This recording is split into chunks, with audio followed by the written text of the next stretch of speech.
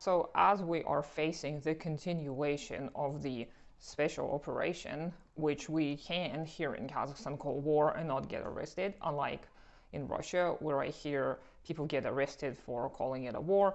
It could have changed, it could have stopped. At the time I'm filming this video, it was heard that it is forbidden to call what's happening on Ukraine a war in Russia. So as this is happening, we observe a major split in the leftist circles, and in all of these circles we see that the anti-war stance is becoming less and less accepted now. And it's very important to remember that we cannot fall for black or white thinking. If you're opposing the war, that doesn't mean you're siding with any of the forces. If you oppose the war in Ukraine, that doesn't mean that you support the fascists in Ukraine. That doesn't mean you support Putin. That means that you are against the war that is waged against the people. That's what it means.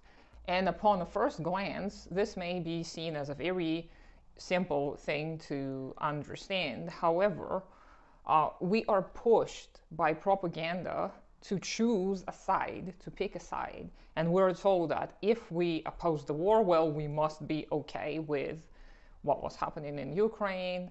Or if we oppose the war and say, well, no, we don't support what was happening in Ukraine before, then they say, well, you must be for Putin then and his regime, and you must think that he is trying to restore the Soviet Union. No, that's not true.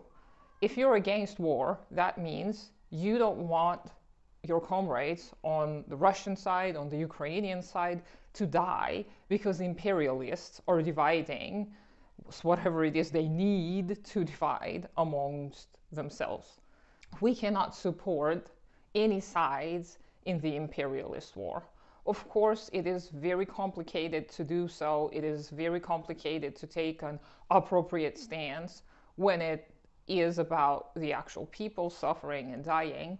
And of course, it's easy for those of us who are not in Russia or in Ukraine to speculate and to spew our opinion and whatnot without having any consequences. Of course, we have to come from a standpoint of understanding and support for the victims of war, but we cannot also blindly follow the propaganda that is being spread on both sides. We have to understand that capital will always wage war against the people, because the crisis is what fuels capital. Capitalists have been doing that forever. Whenever there is a major economic crisis, war is the answer.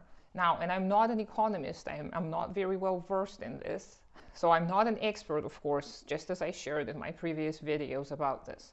But please bear in mind that if someone is against war, that doesn't mean there's some stupid, idle pacifist who's just trying to be holier than thou and smarter than everyone else. But also remember that there is an informational war waged against us as well, where we're pushed to take a side so that we're further separated from each other, so that we're further away from each other, so that we cannot unite our efforts against the oligarchs, against the bourgeoisie, who are actual enemies who are waging war against us at all times.